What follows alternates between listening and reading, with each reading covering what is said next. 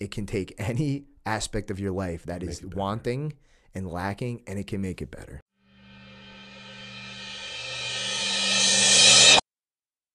Okay, guys, the Splendid Torch Podcast. Professor Pete here. I'm with the old man himself. Feeling young, sir. All right, Coach Pete, my man. How you doing? I'm doing amazing. How are you? I'm good, man. We've had an interesting morning. It's one of those days where I don't know if one more thing can possibly go wrong. Shh, we're just starting. Yeah, knock on wood. It's all good, man. I'm excited today because we're going to talk about something that is near and dear to my heart. I agree with you. We're going to talk about this. Jiu Jitsu for the win. Amen to that. Because that covers a lot of things, man. When you say Jiu Jitsu for the win, that can mean a million different things. It's a wide landscape that we can attack. It is. And what we're going to start with is the obvious thing.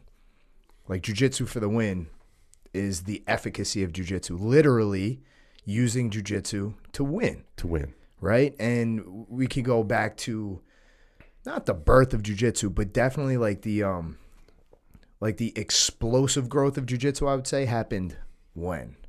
What was the famous kind of cultural would be start? The guy in the pajamas going against the other guy. The skinny guy, the guy with the one boxing glove on.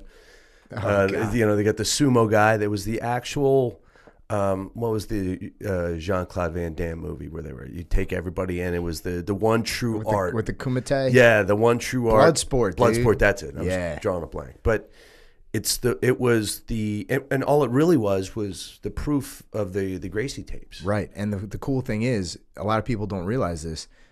The original creators of UFC, the people who came up with that and put it together, were the Gracies. They were. They're using it to showcase. I read the book on that, by the way. Did you really? Yeah. A lot of pictures? It was a pop-up. It was pretty cool. It had little trees. You push the thing, the guy's arm goes like he's punching. It was, and my brother-in-law got it for me for Christmas like 18 years ago. And it talked about like the creation from of the UFC beginning, one, and like it actually went through all the UFCs leading into Zuffa. So this was, and I had seen. I mean, full disclosure, I saw UFC 1 all the way. I've seen almost every UFC. We'll put it that way. And you're a fan. A lot of them I paid for. Did you really? Yes, you fool! I didn't go to the Blockbuster or West Coast Video to get it. I actually paid for it back when, and it got to the point. Not to digress, but got to the point where they're like, UFC this weekend. Oh, wait, we can't have it in Mississippi. We're going to the Bahamas. Yeah. It'll be on Sunday versus Saturday. They throw everybody on the airplane. And yeah, dude, remember there was the big push like in legislation to get rid of it. It was cockfighting. Human cockfighting. Bullshit. Get out of here, man. Look what's happening to all these poor football players, right? Like Junior Seau, like what, Blue Zone Brain? No, he shot himself in the heart. So that they can research his brain. Yeah. And there's been a couple guys that have done that. What'd they find with his CTE. brain? It's what about Aaron Hernandez? He had a boatload of issues, but he had more brain damage than anybody they'd ever seen before. Right. And anyway, and that's a constant collision. So obviously, we're biased. Yeah. But I would not, call MMA or any type of combat sport human cockfighting. At least not any sport where there's some skill involved. Right. That's the idea, is skill. If you get two guys at the outside behind the bar, that's kind of stupid. Yeah, that's human cockfighting. Yeah. So the point is this: they put together UFC 1 as a way to showcase Gracie Jiu-Jitsu, and you got to tip your cap, man. Like what an fortuitous combination of having not only the most legitimate martial art, being a master of it, like as a family, and having this incredible like legacy and lineage, but also having the wherewithal to be amazing marketers.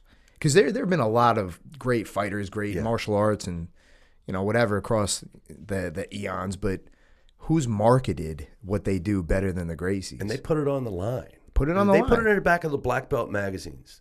Yeah. And I remember seeing those when I was a Ute back in the early 30s. They would put what, the Gracie in action ones? Yeah, Gracie in action. It was and it was an open invitation. Stop by any of the garages. Yeah. Come in and would challenge us. And if you watched, what was it, the one about the Dirty Dozen, the first 12 black belts, they talk about none of those were edited. They didn't take anything out. No. Every one of those, and they said there was thousands of them that took place. They never lost.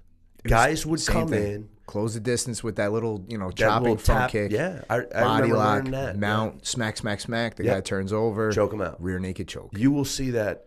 I mean, if you want to get the Gracie tapes, you could do it, but you could watch 10 of them. You're going to get the general idea of all 1,000 fights. Right. And to this day, when we teach a beginner class and we break down jiu-jitsu as a whole, like the overarching principles, it's that: close the distance, get to a position of dominance, encourage them to turn over, strangle from the back. And you read the book, so correct me if I'm wrong. Because they could have used bigger, stronger, better, more impressive fighters. They were going to use Hickson. But what do you think would have been detrimental about using Hickson? Everybody knew. He was already the best. He was already the best in the world, and he looked it though. He was like 195, ripped to the gills. Yeah. And then you get issues. Yeah.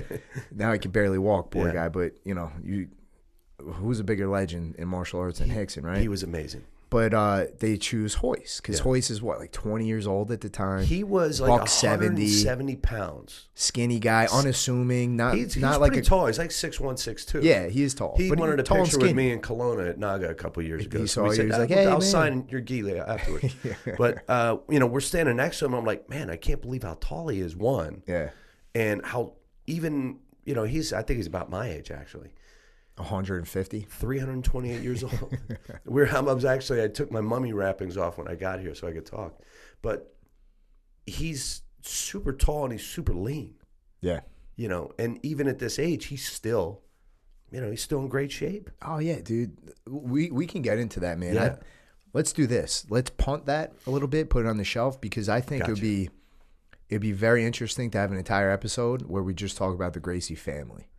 And you know me, I'm not prone to hero worship. But you kind of have But dude, we owe so much to them. And they do so many impressive things. So you talked about how he's still in great shape. Yeah. That's like a cultural thing within their family. That's like the Gracie diet, like, just their way of life. That's really interesting. But anyway, Hoist, skinny kind of guy, and he's fighting beasts. There's no weight class. There's no rules. Everybody's like, dropping elbows in the nuts. That was headbutting. That was the best. Grabbing the hair and headbutting. What was it? It was no fish hooking, which is, if you don't know, fish hooking is when you stick your fingers in somebody's mouth and you start pulling on their cheek. Yeah, that's the Dante Rivera special. Yeah, I think it was eye gouging maybe. But everything else was on the table. Fine. Yeah, it was crazy. And he armbarred and strangled everybody. Yeah. And it was super eye-opening, because before that, everything was hypothetical. Yeah. It was like, theorizing, or, well, if this happens, I could do this, and blah, blah, blah, blah, blah, and just put it all on display. And the martial arts world was rocked. Yeah. Rocked to the core. I mean, everybody relied to what was the martial art based off the movies we watched. You got the guy with the ponytail. What's his name? Steven Seagal? Don't you dare. I loved him. Tongue. I loved him, dude, man. Back in the day. I loved him. His movies were just, I can remember, the first quarter of them. Hard to Kill. Man, that was such a good movie. It was good, dude. But I think in reality, he did It made me just want to break everybody's wrists. Right? I just want to wrist lock everybody. And I don't even do that on the mat, but when I was younger, I was like, I'm going to wrist lock the shit out of everybody. But it was... dude, when I was a kid, I thought street fights involved a lot more breaking of limbs than they turned out to. Yes. The reality... It's kind of a letdown. It was kind of... You get into a fight and you're like, man, I was kind of disappointed. I didn't break anyone's arm. Dude, it's so hard to break somebody. Believe me, I've tried. Oh, yeah. Like in MMA fights, like I've had Kimuras like wrapped around the back of his head. Fucking wouldn't break. Damn disappointing. Technique doesn't work. My 9-year-old me would have been watching it with such disappointment. But I remember, and I'm sure you did the same thing. Well, at a later stage than I. But when I lived in Pittsburgh in the 70s, that was 1870s. The things that I watched every Saturday were, they had like the monster movies, which was like Godzilla versus Mothra, and then right after that was all the karate movies, all the kung fu movies. And I can remember my father going, "What the hell are you watching? What are you watching?" Learning how to fight. This is amazing. Dad. This guy threw a spear and it went through 12 guys. Then stuck it to this piece of wood and he climbed it to the roof and killed 10 more. And he never understood again, my father was a different old school guy, but he didn't understand it. But I always remember as a little kid watching that going, man, oh man, I want to be able to do that one day. Yeah, man. You got to imagine, I'm like 7 years old doing kung fu. Yeah. And same thing, watching all those kung fu movies, trying to be like that. But we thought that's really how you fought. Yeah. Dude, I got a funny story. So we had, I grew up in a trailer park, and we were scrapping a lot. Most of that is because you know, my brother was 4 years older than me, still is. And he had his crew of friends, and they were all like delinquents. And then me and my friends were all kind of the same age. And most of it was them just forcing us to fight each other. Yeah. You know, not even each other, but like kids from other like neighborhoods and stuff. Like literally pushing me into kids until we started fighting. And then a new kid moved in up the street. His name was Freddie. He had like this monster rat tail going down the back of his, and he was tough, man. He was tough. And, you know, it was just inevitable that Freddie and I were going to fight each other. Go. And the first time we had an altercation, we were playing football at school, like at recess. And one of my buddies was like an all-star athlete, you know, and he scored a touchdown on Freddie. So Freddie like does a standing rear naked choke on this kid, like strangling the life out. Paul Blake strangling the life out of him. Wow. And I pull Freddie off. Freddie turns around, blasts me right in the face, you know, and then right away like the principal pulls me off. So we didn't get to fight, but that was like he laid down the challenge. Yeah. That means when we get off the bus tomorrow, we're gonna fight. So I told my brother this, dude. We spent 4 hours the night before in my room practicing fighting moves. Yeah. That we learned on Street Fighter. Like I'm literally doing stuff that like Blanca does, and and I'm fighting like the monkey guy from Bloodsport. Yeah. Just like shit you don't do. You don't use. But when you're like 7, 8 years old, you're like, I'm gonna use these crazy fucking kung fu moves. I got one for you. This is a throwback. So again, I grew up in outside of Pittsburgh, technically a town called McKeesport, and where we lived was you either worked in the mill or was associated to the mill. No, my father. When we moved to Pittsburgh from upstate New York, I was a wee lad of like 6 months, and the only place we could afford was right in this neighborhood where we lived. We were just right up the street from my grandparents, so it was all perfect. And it was total working class, working class, mill dust through the air all the time. And it was tough, man. There were some tough guys. There was a lot of tough guys in my neighborhood. Yeah, dude. I think I was 5 or 6, and no shit, God is my witness. They would put us in a pit, and we would fight. And I was pretty scrappy. That's human cockfighting. That was human cockfighting. And it was 6 years old. And when I say the older kids, they're probably like 12, 13. They were like... They're all smoking Pall Malls. Yeah. No, Lucky Strike, no filters, baby. My bad. But no, they would literally... We'd be in the backyard of somewhere, right around the corner. And I'll never forget it. Nobody knew who this guy was, but he had this house. Everybody used to hang out on a porch. And we'd be in the backyard climbing the trees and stuff like that. And then they go, Pete, come here. And I go over and so-and-so, I think you should fight so-and-so. I'm like, okay. Yeah, whatever you want, guys. And it was just lit. And at 5, I had no idea. 6 years old, whatever how old I was pretty young. We're just going at it. We're just basically wrestling and punching. Yeah. You know? And kind of like how your jiu-jitsu looks now. Yeah, well, it's not much. I have not improved that much in those years. But it's one of those things that I remember. Even now at 328 years old, I look back. And yet you survived. I survived, and I have no CTE that I'm aware of. Yeah, I have no CTE that I'm aware of. Man, that's another good point we can bring up today about jiu-jitsu for the win and what it does for kids, because scrapping like that, like a backyard scrap or like fighting on the playground, it's become outlawed. It's illegal. Just like climbing trees. If you're a kid climbing a tree, you will do 6 to 9 months in a state penitentiary. This is ridiculous. But you know, we're all biological creatures, and we talked a lot about hierarchies the last podcast. People need to fight. You need to get punched in the face. Yeah. And you need to punch somebody in the face. Right. So the problem, one of the things that I see, and you know, I read about this in that Jonathan Haidt's book, The Coddling of the American Mind.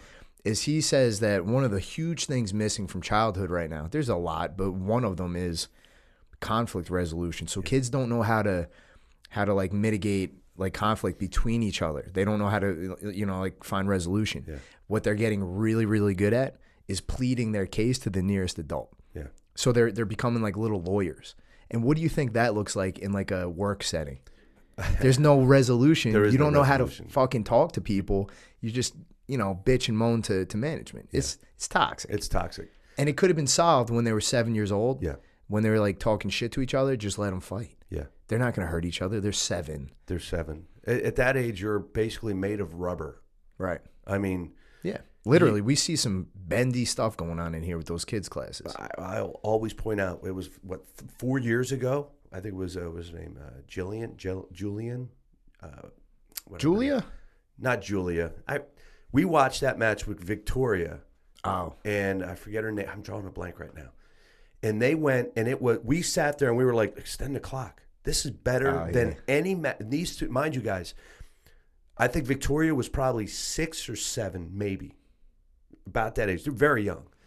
And Jillian, I've drawn a blank. But this match, and by match, I mean 3-minute randori after training class, session. They were going, and they were naturally getting leg entanglements. Oh, yes. Yeah. It was so impressive. And it's like, man, the human person was made to do this. Yes.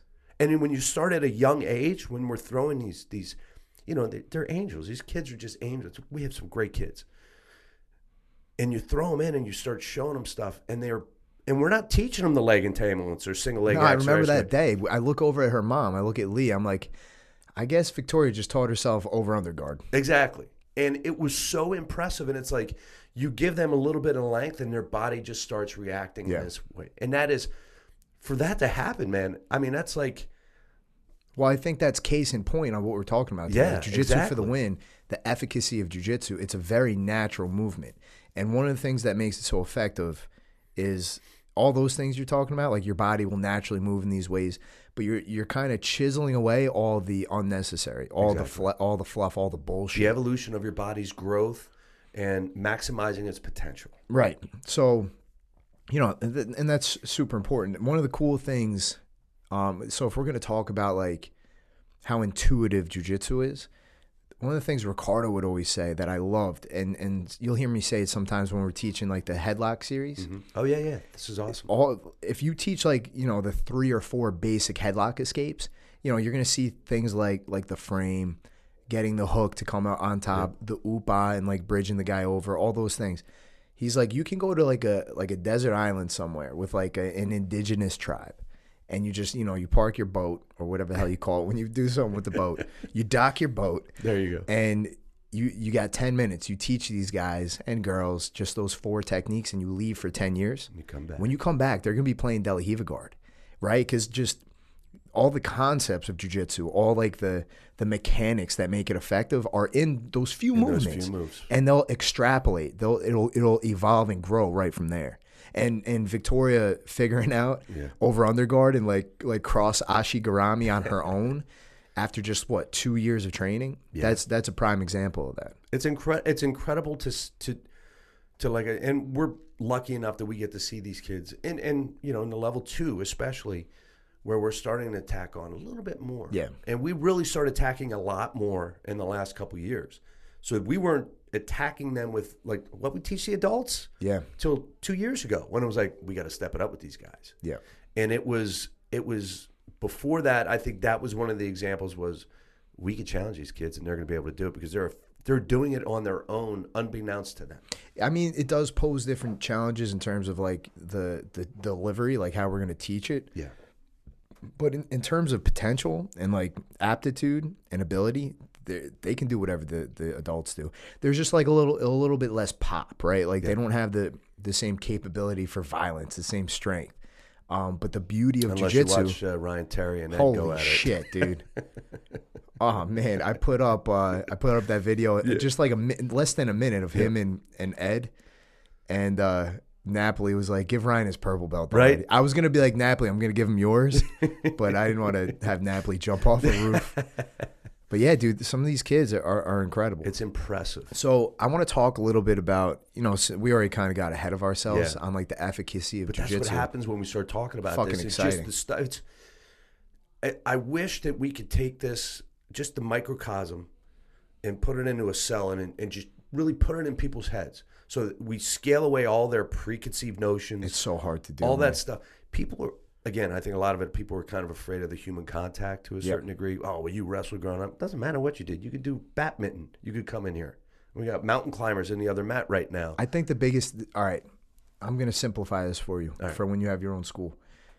People, adults, are scared of 2 things, getting hurt and looking stupid. Yes. Which one do you think is more scary to them? Looking stupid. Yep. Nobody wants to look stupid. I look stupid every day of my life. So this was a natural you're like a fucking black belt and looking stupid. What you have to understand is one of the biggest like hesitancies for somebody getting onto the mat is not. I don't even think it's like not knowing how to like do an arm bar. It's I don't even know how to fucking put on a gi. I don't know when do I bow. Yeah. What, like they don't understand the etiquette. So I think the lesson here is, and we do a decent job. We just have to be way more transparent about what the basic etiquettes are. Yeah. Because I think that's going to be one huge barrier of entry that we knock down. Because like what you're saying, just putting that seed in somebody's head of how amazing this is, once they experience a little bit of that, they're not going anywhere. No, and that's the hook, not the fish hook from UFC 1, but it's the hook. The proverbial, we talk about it a bit, when that first oh shit moment. And it could be something as simple, they can learn, they could on the first, second day, it could be the second month. They should learn it their first day. They should. How many times have we seen people come in here and you go, how was your first class? It's the demo class. I go, it was I'll be back tomorrow. Yeah, it was amazing. All right, so. Can I take class every day, all and day? And you can. Here you can. We don't limit you. I learned this from Henry Gracie, and the Gracies have been doing it this way for probably 100 years. Their first class, the way they like to introduce you to jiu-jitsu and like the magic of how effective it is they'll right away, they'll have you just lay on your back and they'll mount. Yep.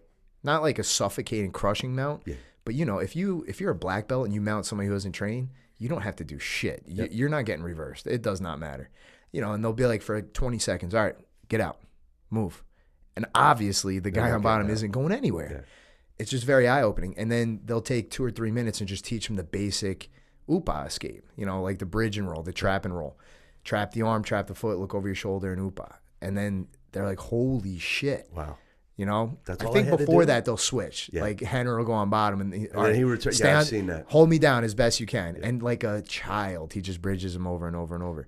And that's just one very good example, as you know, of millions of instances in jiu-jitsu where you are a Jedi Knight, where you can just move somebody at will, especially somebody who's untrained. Exactly. And you'll see the small, you know, senior student to the junior student. Yeah. And the junior student may be half the size of the senior student. And we try to keep it within, obviously, the size and frame and stuff. But every once in a while, hey, it's just the way the chips fall. And the smaller guy will be able to get the sweep. They'll go from a bad spot to a good spot. Be able to climb the ladder and, you know, advance to a top side control, get into the back, you know, get into the mount. With very little training. Just to, you know, when I say very little training, we're talking like maybe a month, maybe a week, maybe 2 weeks. So you're saying like in a fundamentals class. In a fundamentals class. Because we know we could put a 2-stripe white belt with a brand new guy. Yeah. And that 2-stripe white belt who's been training, 4 months? Yeah. Is going to look like light years ahead. Exactly. Which is bonkers, because if you go into any other martial arts school and you look at a group of white belts, they kind of all look exactly the same. Yeah. But that's the thing about jiu-jitsu. Literally every week on the mat, every minute you put in is going to drastically transform your ability on the mat, at least like in that first year. Yeah. Obviously, like those huge jumps in technical ability, you'll hit your plateaus, and the longer you've been training, kind of like it's not as noticeable with me because I'm just so good. Wow. I'm kidding. Well, I have to move out of the room. His head's growing. Nah, but you know what I mean. I know. But man, when you're starting out, like the first 3 weeks, you go from not knowing shit, not being able to move your body, to not only moving your body, you're moving another human, because the technique is sound. Exactly. The mechanics of jiu-jitsu are sound. I'm going to put you on the spot. I can't wait to see how this goes. What did Archimedes famously tell us? Me winning isn't you do? Yeah. Give me a lever long enough and I will move the world. Yeah. Right? A long lever is a strong lever. Exactly. Archimedes was all about the lever. And jiu-jitsu, more than any other martial art, adheres to the principle of levers, right? So all you have to do is open up a little bit of that mystery to somebody about how to use a lever properly and a wedge. A wedge, or as Danaher would say, wedge. And, man, you're a martial artist now. You know how to fight. It's incredible. So we wanted to talk about that. We wanted to talk about the fact that... And this could be an 8-part series. You can see how excited we are. I didn't even have a fucking coffee today, dude. I'm just gassed up. Yeah, I did, but coffee to me is like an Adderall for most people. So I mellow out, but stuff like this really gets me jacked up and it really juiced up. And I wish, like I said, if we could put this in a liquid format and inject it into somebody so that they could kind of get the gist. If I could get anybody, to feel the energy that I feel, the juice that I feel with this. Yeah. With this thing, you'd stop sweating to the oldies and doing all the P90X stuff. You'd go, man, it's electric. Yeah, it's electric. The growth that you feel when it just from the first week, the first day to a month. And again, we said the last time we did this is, man, you could kick your ass from a month ago. And obviously not physically, but obviously physically. But you know what I'm saying is the growth that you make. And the things that your body can do out of nowhere. Yeah. All of a sudden you're doing it. It's just mind-blowing, especially when you see people, they've been training 4 or 5 months. And they're like, wow, I can't believe this. Yep. And they're just so, you could see it in their eyes and you hear it when they talk. Because Angelo and I were talking the other day. And he's like, God, man. He's a good guy. He's okay. He's going to get a big head and his hair's going to get longer. But I've known Angelo for years. We worked together before. And he really, man, he's just like, you could see it in his eyes and he loves it. You know what I like about I like a lot of things about Angelo. One of the things I like though is he's not afraid to talk a little bit about how much it means to him. Yeah. Because even in jiu-jitsu, we get pretty buddy because the camaraderie is so strong. Mm-hmm. And we are very transparent here, but he came up to me one day and he was just telling me how much it means to him to be here and all the things that it's doing for him outside of jiu-jitsu. And it's good to hear that. Yeah. It's because I know it's doing that for most of the people here. But to have somebody put the stoicism and the tough guy act aside and be like, dude, this means a lot to me to be here and to experience this. This is incredible. And he's here every day almost. Yeah. Although he blew off Nogi to go to dinner with the family. What a lazy fuck, man. Well, it was Rodizio, so I love a lot of steak. Right, there you go. Brazilian steakhouse. You see it in his eyes. You see it, and it's not just Angelo. There's countless people have come in here, and they get the hook. And we'll talk about the Gnome again. The Gnome came in noticeably overweight. Yep. Came in. And miserable. We don't even want to get on that. But you know what I'm saying. He came in, and he immediately just dove into it. And he was just like, man, this is so awesome. He found something that set his soul on fire. Gave him something, that little noodle, that little nugget, and it was just like, I got to get back. Yeah. And he saw the progress that was going on. Before he blinked his eyes, he was 50 pounds lighter. And everybody's going, damn, man, this is good. He's a whole new person. Yeah. So you're getting kind of more into, like I said, there's a lot of ways you could go with jiu-jitsu for the win. Yeah. I want to talk about that. Let's go back to what we were talking about. Right, UFC 1 and this, just the efficacy of jiu-jitsu. And I think actually Israel Adesanya, right? He just he didn't. That was in the middleweight title, right? He was trying to get the 205 title. 205. And he didn't. So he's still champ. Yeah. He might be the only, I could be wrong, only champ in the UFC that's not a black belt in jiu-jitsu right now. I don't watch it that much anymore, to be honest. But I know for a fact, 5 years ago, every single champ was a black belt in jiu-jitsu. At one time. Yeah. Right? And the truth is, does anybody go into MMA at a high level without a strong grappling background anymore? No, it's impossible. You cannot do it. And that was the, we're talking about UFC 1, it was jiu-jitsu. They were just, Hoist against Ken Shamrock, who was basically a catch wrestler. Yeah. That was the first two. Then it was Dan Severn, who was a collegiate wrestler that turned into a... But look what you're saying. This is the finals. Yeah. Why? Because all the karate guys and they were getting taken out. They got knocked out in the first round. And you got the Dan Severn, who's 240 pounds, catch wrestler, who's got some submission skills. Yeah. Going against Hoist, that's a specialist. And at that time, mind you, there was the 16 moves in jiu-jitsu, and that's really all they worked from. That fundamental, that initial box of jiu-jitsu. That still works. You could just do... Look at Hodger. I was just going to... You beat me to it. That's because you're younger. Yeah. My brain works a lot better than yours. Some of the guys were, I'm watching YouTube. I go, up. Get off YouTube. Yeah. I go, watch competition. but I want you to watch Roger Gracie before you watch anything else. They're like, why is that? I go, because Roger will never berimbolo. He will never do any of these fancy movements that are in the advanced class that we do. He does the fundamentals and he kills everybody. Because jiu-jitsu is sound. It's sound. It works. If we had a complete ban and said we're only doing the fundamental 16 moves of jiu-jitsu, and you stayed on the path and you kept the course, and everybody had the same energy as they do, you would be dominant in a street fight if it needed to be called upon. Yeah, so that's where I want to get to. Let's keep in mind a little bit of my background. If you didn't listen to the first podcast, I have a black belt in karate. Yeah. I've done Filipino weaponry. I've experienced a lot, just about every martial art. And then I found jiu-jitsu. Mm-hmm. So one of the gripes I have with different martial arts schools, and look, let me first say this. I am nothing but a fan of every martial art.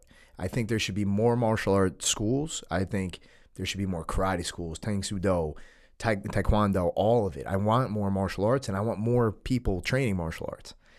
If you want to do jiu-jitsu, fantastic. Come here. Come on in. But the one thing that I don't like, Coach Pete, is when a martial arts school will advertise self-defense and convince the students that they're learning to defend themselves, when the truth is, if they got into a fight, they would get into a lot of trouble. Yeah. It would end badly. It would end. They're just not prepared for violence. The reality. They're not skilled in fighting. Yeah. Because up till now, everything they've done is very hypothetical, theoretical. They've been punching, kicking in the air with nothing behind it. They don't know what it's like to close the distance. They don't know what it feels like for their knuckles to touch somebody on the skin. Mm-hmm. You know what I mean? Yeah. So I think it's more dangerous to convince people like that they can defend themselves. I think your best bet is to be upfront and transparent and honest and say, look, we're punching, we're kicking, we're moving. You're getting more fit, more healthy. You're doing a lot of great things for personal growth. But unless you're sparring and things like that, you don't really know how to fight. Yeah. So the best thing to do is avoid confrontation at all costs, which is okay. Because I tell our students to do the same thing. I don't want anybody, if you have the chance. Pro-violence. No, get out of that bad situation. Exactly. But I want to talk about the difference between the different forms of self-defense. Yeah. So there's, punch, kick, block, which is karate, mm-hmm. right? And, all the other variations of that, punch, kick, block. And then there's like the grappling martial arts. Yeah. What is it about jiu-jitsu? Let's say in 12 months, all right? You get this student for 12 months. Mm-hmm. One's in karate or whatever. I'm not picking on karate guys. And there's outliers. Some karate, some Kyokushin schools are fucking brawling from day one. Yeah. That if you have been in a combat situation, 3 days a week for a year, you know how to fight, man. Yeah. And I commend you. But that's not what we're talking about. Yeah. Why would you be so confident putting one of our, let's say, brand new blue belts in a self-defense situation in such a short amount? 1 year of training is not a long time. Why would you be so confident? Your tires have a lot of mileage on them already. In what way? Even in your first class, at the end of the first class, you get 2-minute rounds. Of what? Training hard. Live training. Randori almost. Right. So all the theories and hypotheses have gone out the window. Yeah. You get that is the proof in the pudding, I guess the term is. You get to go in and you get to exercise everything you learned against, and then granted, we will say with the first, your first class, the person you're going with is a senior student. They should know that they're not here to destroy you. Right. So it's somewhat choreographed. Exactly. Somewhat. Not even. I don't even think that's the right word for it. No. And what it is this guy's not going to choke you out. He's not going to armbar you, but you're going to have to work your ass off to maneuver around this guy. He is full resistance. You have to learn, and you do learn, and this is day one. Day one. You're attempting to execute your techniques, your newfound skills against a resisting opponent, fighting opponent, right? Yeah. So that's invaluable. That is, and again, that's. Did you hear how uncomfortable I was in the lead into this? You shouldn't be uncomfortable. I know. Look, but here's the thing. I taught karate. I grew up in karate. You're not talking smack about karate. But let me be even more clear. I love it. I think you should do those things. Yes. But in terms of efficacy, in terms of fighting, and we talk about it in our basic class all the time. You can even be a world-class boxer. Yeah. And if you're in a street fight, there's such a thing, and I think Jocko has talked about this. There's such a thing as a lucky punch. Yes. There's no such thing as a lucky choke. No. You're not going to be in like a fucking grappling situation with some drunk guy and he's going to lock in a guillotine on you. Doubtful it would happen. Even if I would let somebody start with a full-blown guillotine locked in on the street. and you're not going to finish the fight. I let you start with a locked-in guillotine. Anyway. Yeah, I digress. After you just embarrassed me in front of all guys. 12 people listening. Coach Pete has choked me before. You know, you learn very early on in what we do here. One, that you learn a technique on the first day. Monday, it's pretty basic. You know, we break it down fundamentally. We're not diving into the depths of the technique till Thursday, Friday, Saturday. By the end of the week, you've had, we'll just say on average, we'll say what the average student's 3 to 4 classes a week. Yeah. You've had, beyond the class, the live training, you've had approximately 2 hours, if not more, of live training at that point. More. Yeah. I'm just, just keeping it, I'm going on the low No, end. you're right. You've had 2 hours of live training. Very specified live training. Specified live training. In a live Positional training situation. in a live situation. So let's build on that. So the way you're kind of like laying out how the curriculum works. Say we're doing mount escapes. Yes. In that 1 week, you spend about 2 hours mounted. Yes. Working on fighting your way out in a drilling situation. And how your body will work in that situation. Right. So, and you build up to the live situation when they're resisting 100%. And the next week, that doesn't go out the window. No. You're still going to get mounted, but it's just that's not the focus. Exactly. And whatever the focus is in that second week, we'll put the magnifying glass on that. But what do we do after we bow out every single class? That would be get a drink of water. Come right back for Randori. Yeah, check your Instagram profile really quick. Make sure and then you post Randori. up that picture. So you're going to experience almost every position in jiu-jitsu in a fight. Exactly. Every single day. Yeah, I mean, look, we're not going to start from the feet at class. But if you're a senior student, you do. You feel free to stand up. We have no problem with that. So you're getting, and we could touch on that. So our basic program, you're learning all the fundamentals. 16-week curriculum, we break every position down, the transitions, the sweeps, the holding position, staying on position, going for the submission, finishing the fight, right? From A to B, soup to nuts, what to do, fundamentally speaking. Then just like the guys this week are finding out the blue belts, the new blue belts are coming in, and I heard they were talking about it just now. One of the students was in advanced no-gi last night, and they're like, I have no idea what I just saw. Yeah. Okay. Yep. So that being said, you go into the advanced class, and you're learning even more techniques. And when you go live in the advanced class, you find out very early on it's nowhere near like going live in the fundamentals class. Yeah. Because everybody that you're training with, and even if you're a purple belt, you're meeting people way better than you. Let me stop you right there because this is important to point out.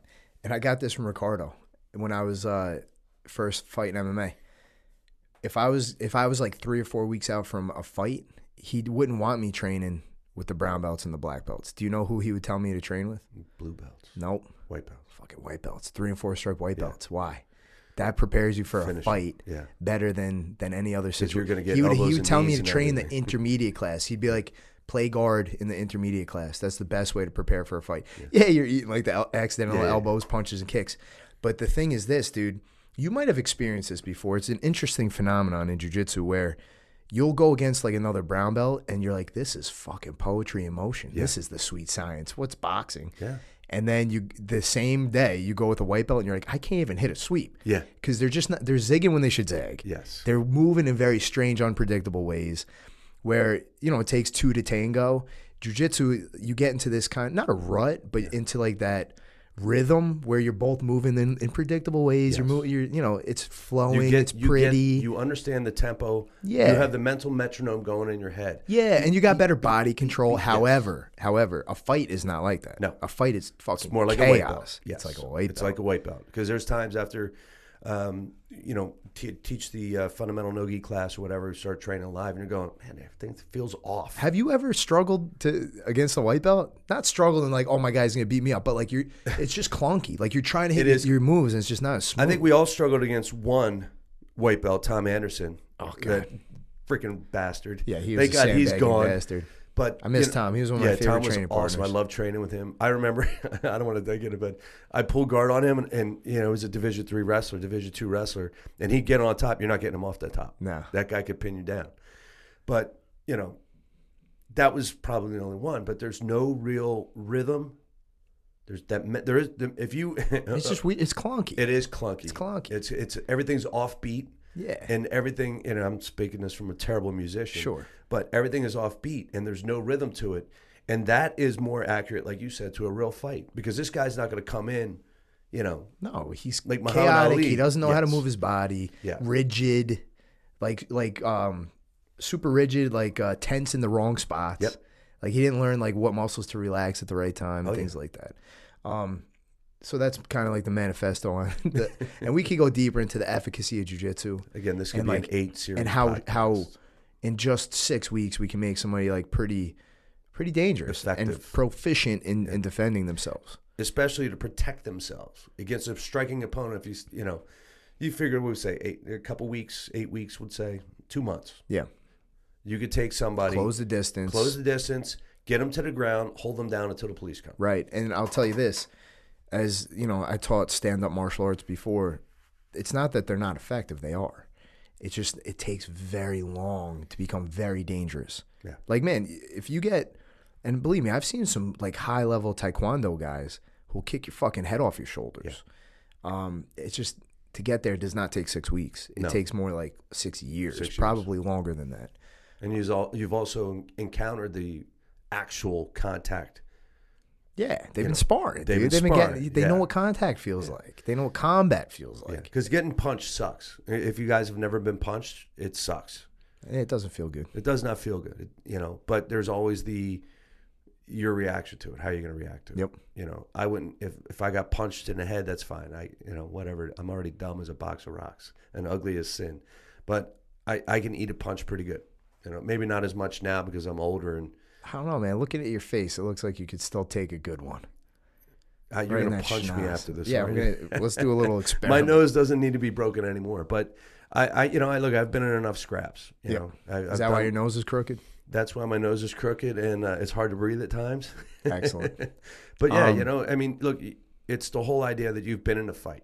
You've been in a fight. In having the experience of being in a fight, I would rather duck the punch, get you to the mat, choke you unconscious. Yeah. It's that simple. Don't take damage.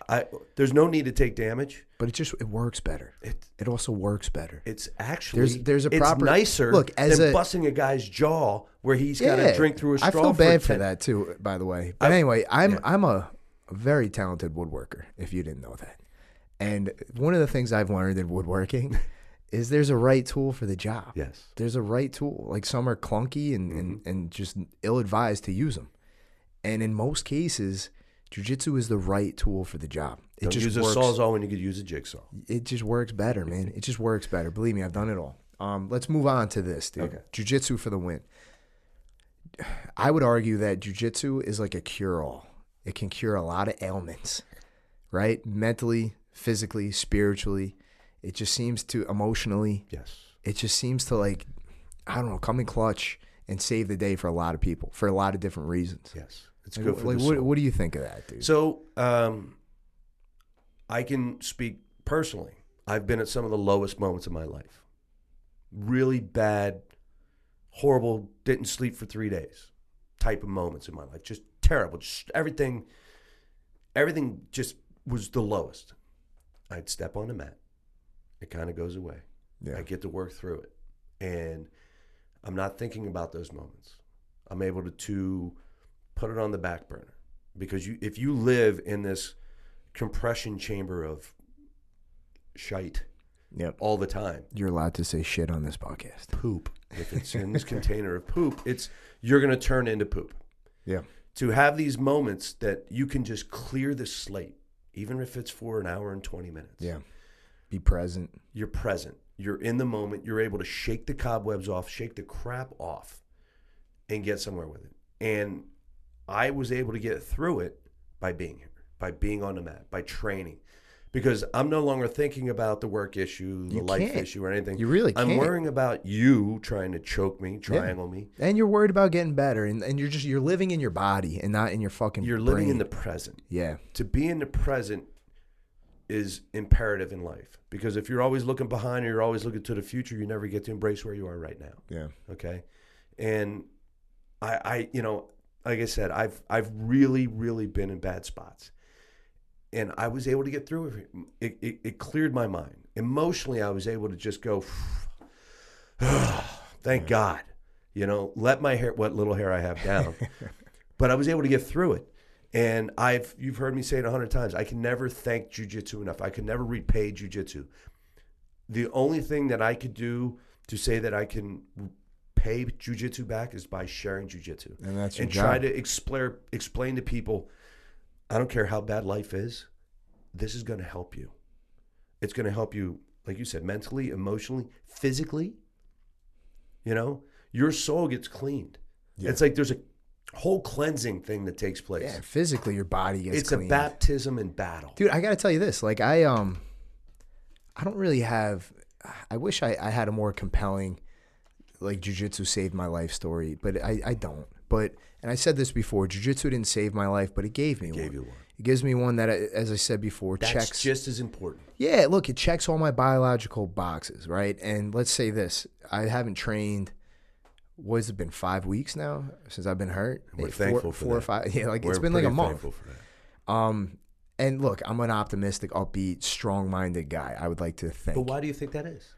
Because of martial arts. Because this is around. Yeah, you. martial arts. Think about that aspect. You can have a totally negative looking person who comes just totally negative. They start coming in here, they start training. It changes their outlook. It flips. Dude, look at what they're doing. They're like the Reorg charity, like over in the UK. They're finding out that you can use jiu-jitsu to help people with PTSD, help these returning soldiers. Yep. But for me, I got to tell you, like it's been a month since I've trained. My skin's a little bit worse. Yeah. Like seriously, like my skin's like kind of scaly. Like I need to exfoliate. Like I kind of, like I don't smell that good. And I got to tell you, I haven't worn deodorant in 20 years since like high school. Your pores are clean. I might have to start. Yeah, that's the thing, dude. Like I've been flushed out for 15 years straight now. Yeah. I've been like, you know, I'm no monk, but I eat pretty clean. Yeah. And we talked about this in the Jiu Jitsu Lifestyle podcast, but you've earned a cheat meal. Right. I just like living my life with my buddies. That's sometimes. The way I look at it. But dude, jiu-jitsu physically, like I can just see the difference in my face when I'm not training. I could definitely feel the difference. It's awful. Underneath this beard, I have a face. And do I know, really? Yeah, it's hard to believe. I look like a Wookiee right now. You do. I can't wait to shave that friggin' thing off of you. But there's, you know, God, like I said, I'm jacked up right now. I'm juiced up right now. Yeah. You know, I feel like I did lines of, what is that, pre-workout right now. I'm just like, Ugh. Man, I just want to shake people and say, open your eyes. Train. I don't be afraid, but don't be afraid to get on the dude. mat. You're a great ambassador for jiu-jitsu. You're a better ambassador than I am. You are probably because you're more of an emotional guy than I am. Yeah, I'm Italian. You're a little bit more outgoing than I am. Hopefully, I'm doing everything I can to make jiu-jitsu accessible. You do a great job. I'm doing a lot of behind-the-scenes stuff. Yes. You're a great ambassador for it. We should all be better. We should all be better. One of the things, like I was on a podcast for martial arts school owners, and I was talking about our marketing strategy, because believe it or not, like we've got a pretty good like marketing program, quote unquote. But I was like, let me just break it down for you. Jiu-jitsu is scary. Martial arts is intimidating. My job as a like quote unquote marketer, all I do no advertising. Yeah. Nothing I do is salesy. I don't even put our website on the interwebs. I like on social media.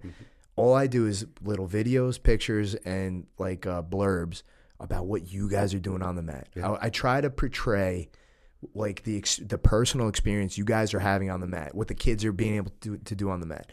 Because if you can get an actual, authentic, genuine glimpse of like that personal experience, it's a snapshot of like, holy shit, look what it's doing for this person. Yeah. Because then, like, all those other barriers of entry don't really mean as much. It's not likely to stop you. Because it's like, I could do that. I should do that. You should do that. Look at these people. Look what they can do. Even if you look at it and you say, man, I can't do that. Why don't you come and try to find out? You can't, but do you want to? Do you want to? You can't right now. You will be able to. But you could. You will be able to. And you know, again, it's the power of this thing. Let me ask you this, because I want to talk about this. All right. What types of people do we welcome here at the school? Everybody. But all right, then let me rephrase. Is there anybody who we do not welcome here at the school? We have an anti-douchebag policy. We do. A strong one, too. And it's... a zero tolerance. Zero tolerance. And if they sneak in through the cracks, they come in with the smiley face and the nice smelly gi. Little snakes. And then they get in, you go... with the smelly gi. Yeah. They get in here and you go, you're a douchebag. Yeah, and they're not long for this world. And you know what? Part of it is they come into this very positive environment. And they start to see that they're not fitting in. Yeah, something is unlike the others. Something's amiss here. So what happens? One of two things, right? One, they're going to have a really, really tough time. They get ostracized. They get ostracized. Physically and socially. I'm not even talking about physically yet. I'm just talking about we haven't hazed them out yet? I wouldn't even say it's a hazing. I think, you know, if you come in with the attitude that you douchebaggery, man, you're going to get weeded out. Socially, right? Then when you're in a role and you're going to get your ass kicked, yeah. You know, and so you're not going to walk away with a bloody nose and a broken face, but you're going to get owned. You're going to get owned. Yeah. So one of the things that happens, man, and that's society too. Can we just be honest? Jiu-Jitsu is. I said it's a cure-all. It seems to be. It's not a cure-all. 99.9%. And one of the reasons that we did this podcast today is because I just kind of got a little bit tired. Every like few months, it seems, you see the rounds on the internet from like Jiu-Jitsu Times and everything. Like, some black belts, some Jiu-Jitsu black belts are douchebags, or something along the lines of like, no, having a black belt in Jiu-Jitsu does not mean like you're not an asshole or something like that. Yeah. And I get it. Of course, there are a million black belts in Jiu-Jitsu.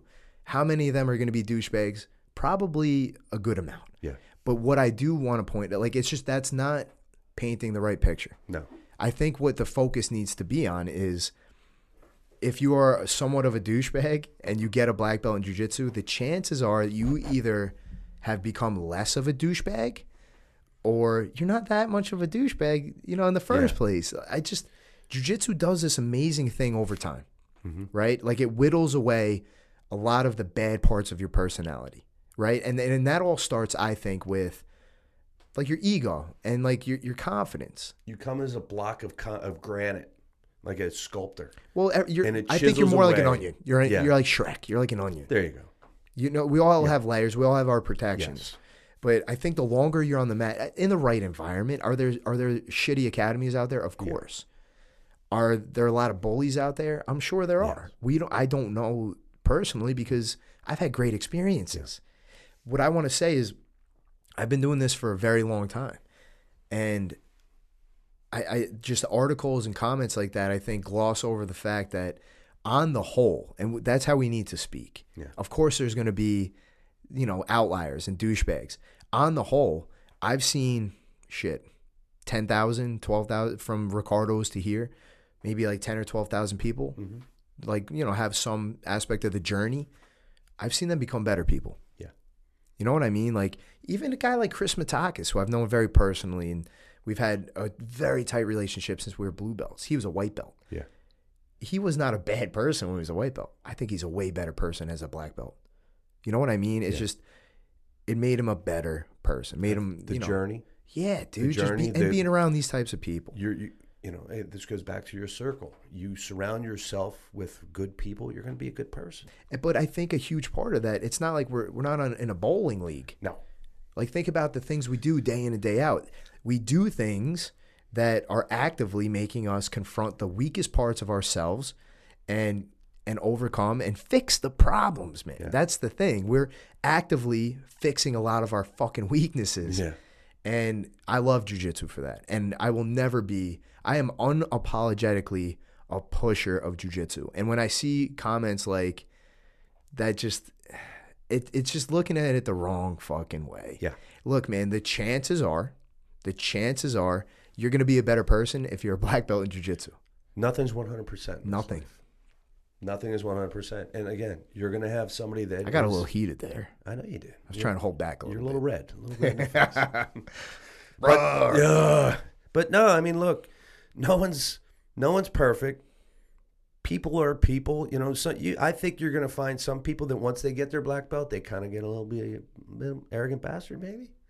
Yeah, have you seen that? Yeah, you lose the humility along the way. Again, that's just people. But I'm sure that person's going to run into somebody, competition-wise, going in puffing out their chest, so they get knocked back a couple feet. Yeah, but I think my stance is if that guy's an arrogant prick with a black belt on, imagine if he never got his black belt, how much of a dick Exactly. That's kind of where I was going to go with this, you know? Like you kind of knocked the peg in a little bit. This is the best this guy is ever. And dude, I haven't. And he's still kind of a jerk, Look, but you know what? I think in the whole, he's probably better off than he would have been. And he's gotten much better at playing nice with others. Exactly. Than he otherwise would have. He can communicate with people reasonably well. He can interact with people because you have to do that on a daily basis. And if you're a school owner, you can't be a jerk. You're not going to get any students. I mean, you can't. I've seen. I'm sure. I mean, look. Some guys like that though. Yeah. You know, like some people need that. Some people like the arrogant, like king of the hill kind of shit.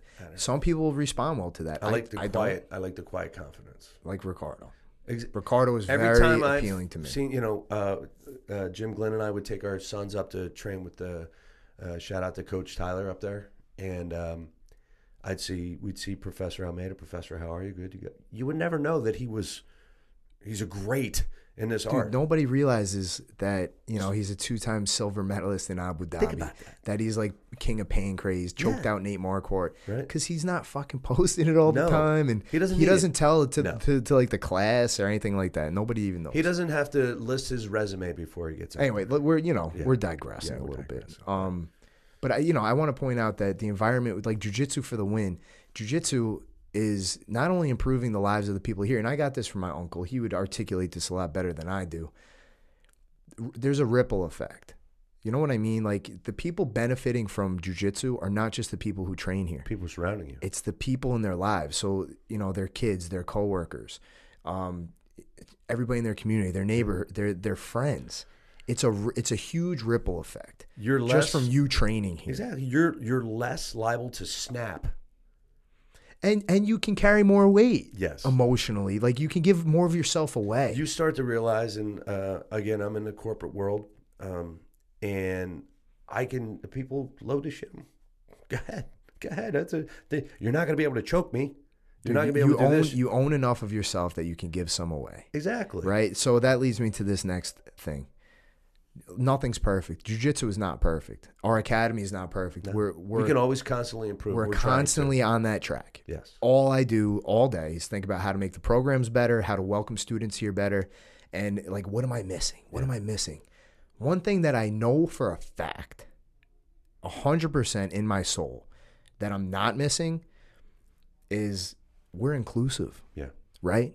There's no secret handshake. We have no prejudices here. No. And I got to be honest, I'm a little nervous to talk about this now because for some reason it's like a hot button topic to tell people you're not prejudiced. Yeah.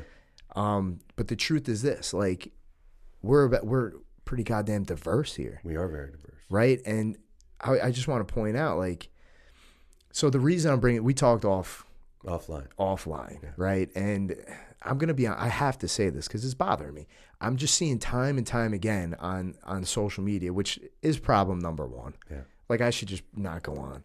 But it's like calling people out, and it's especially calling out like martial arts school owners. And it's like, why are you not being more vocal about like, you know, what's happening within the Asian community and things like that? And I'm like, I guess I get what you're saying, but what do you want me to put up a meme? Yeah. Do you want me to put up a meme?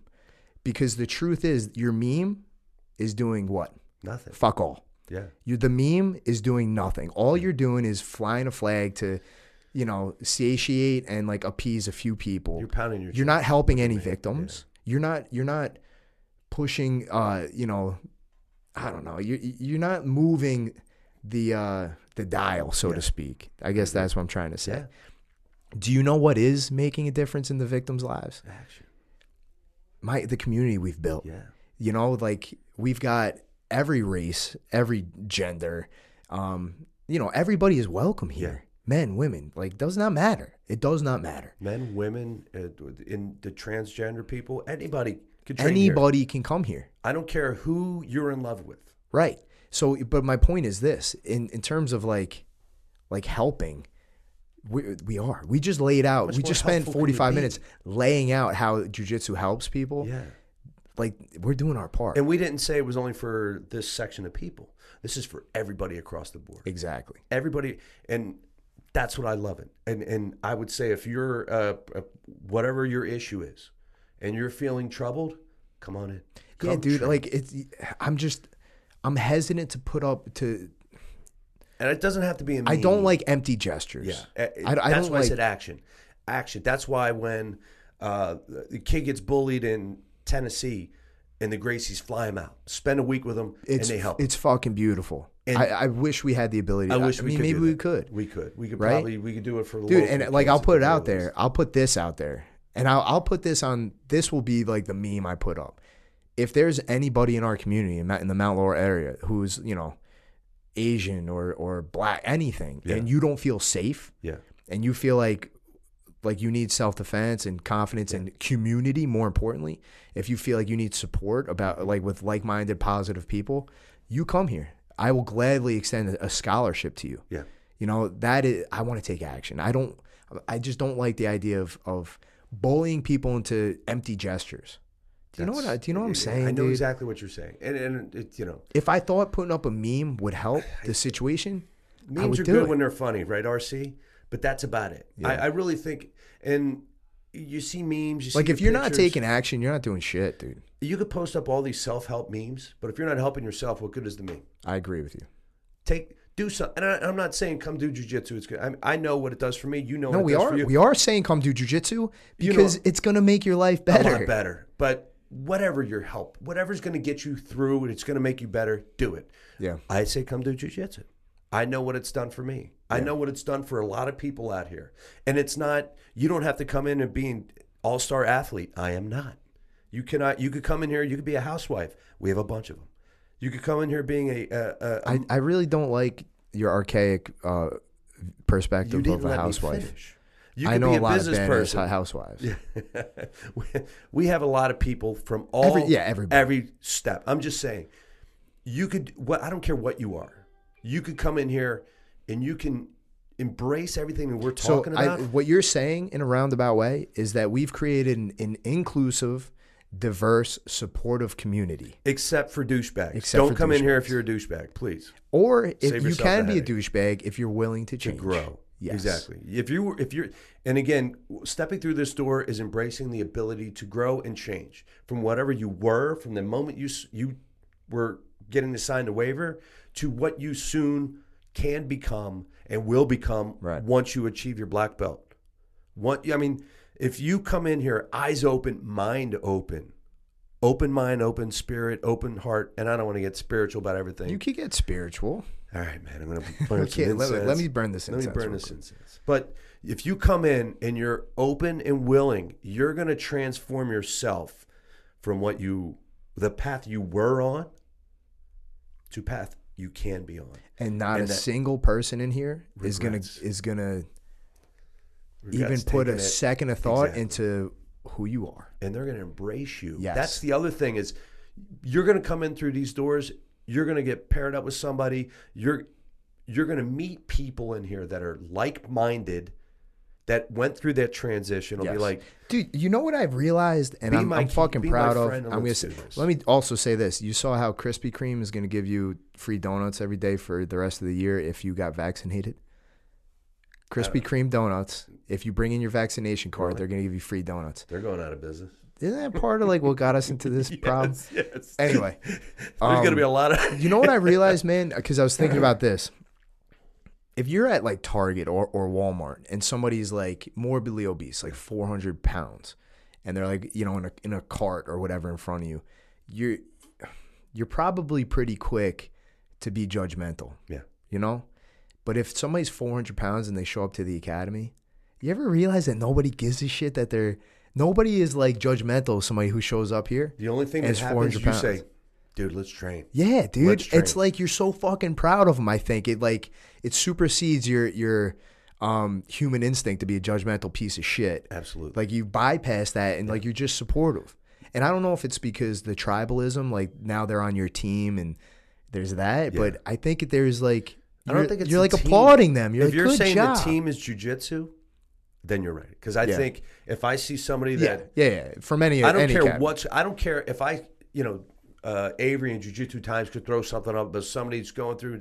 Man, I will sit there at my desk and I will applaud you. I'll stand up and say, man, I wish I could give this guy a hand somehow. I wish I could, anybody, like you said, you don't do it in a mean though, but put it out there. If you have, if you need X, Y, Z, you want to feel like you need support, come on in, let's take care of it. Yeah. Let's do it. Action speaks louder than words. You know what I'm saying? Yeah, because I'm sure somebody's going to fucking take offense to what we said because that's the time we're living in. Because being positive is offensive.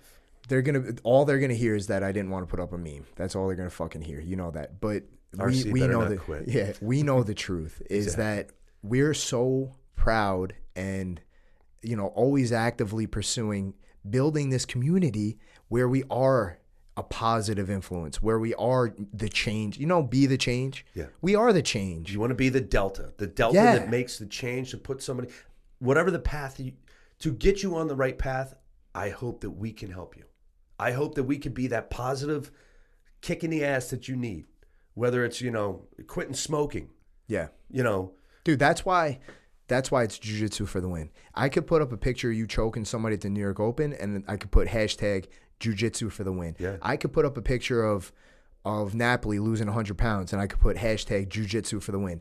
I could put a picture of like Victoria, I don't know, doing like a speech at school because she's like a shy kid. Yeah. And, hopefully jiu-jitsu is what got her out of her shell. Jiu-jitsu for the win. Yeah. I could put a picture of like, a little kid accomplishing something. Jiu-jitsu for the win. I could put a picture of an entire family training together, finding a way to like, get that quality time together. Jiu-jitsu for the win. Yeah.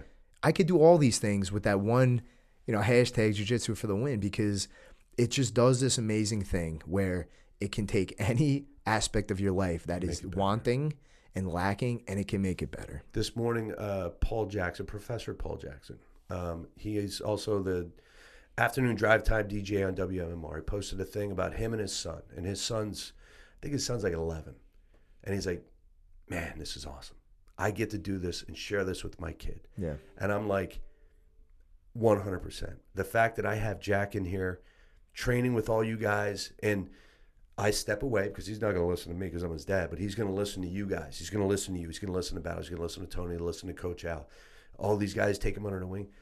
That environment for growth that he has. Yeah. These other kids that aren't experiencing that. They're gonna I guarantee. And look, I'm not saying my kid's gonna be, going flying. No, but nothing bad. He's growing. Only good things will come from him being here with us. Absolutely. And there's no other place for his growth that I could put him would be maximized. And he's gonna be a better representation of himself in the outside world. Exactly. And even after class last night, where he's sitting on the bench, I was finished up the fundamentals no-gi class. He's sitting on the bench. Mike Barone's kind of breaking his stones a little bit, and they have that little part. Completely different. He's learning how to socialize. He's learning how to communicate. Yes. He's learning how to. And he's a quiet kid. He's a reserved kid, but he.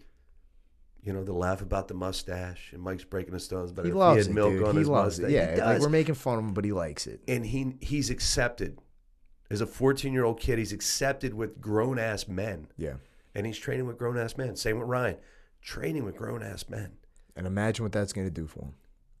Leaps and bounds, putting him in a spot that the majority of the kids in this world are never going to be able to go. Well, not if I have something to say about it, dude. I wish I could take everybody and bring them into class. All right, man. Let's wrap up. That was we didn't even touch anything we wanted to talk about. Yeah, but look. But it was such, look, man, I think everybody knows us. We have a passion for this. Yeah. And the passion for sharing it. If we didn't, we don't deserve to be in the position we're in. Absolutely. And look, we can, come back for part 2 if we don't get canceled, of course. We'll get canceled. But that's where it's at. It is, absolutely. All right, old man. Thanks. I'll see you on Saturday when we're shaving. Saturday we're gonna get shaved up. $4,400 we're at right now, guys. We need $600 to get to 5K. $600 to get to 5K. Cough it up, you cheap bastards. Awesome work, guys. Later, guys. Thanks for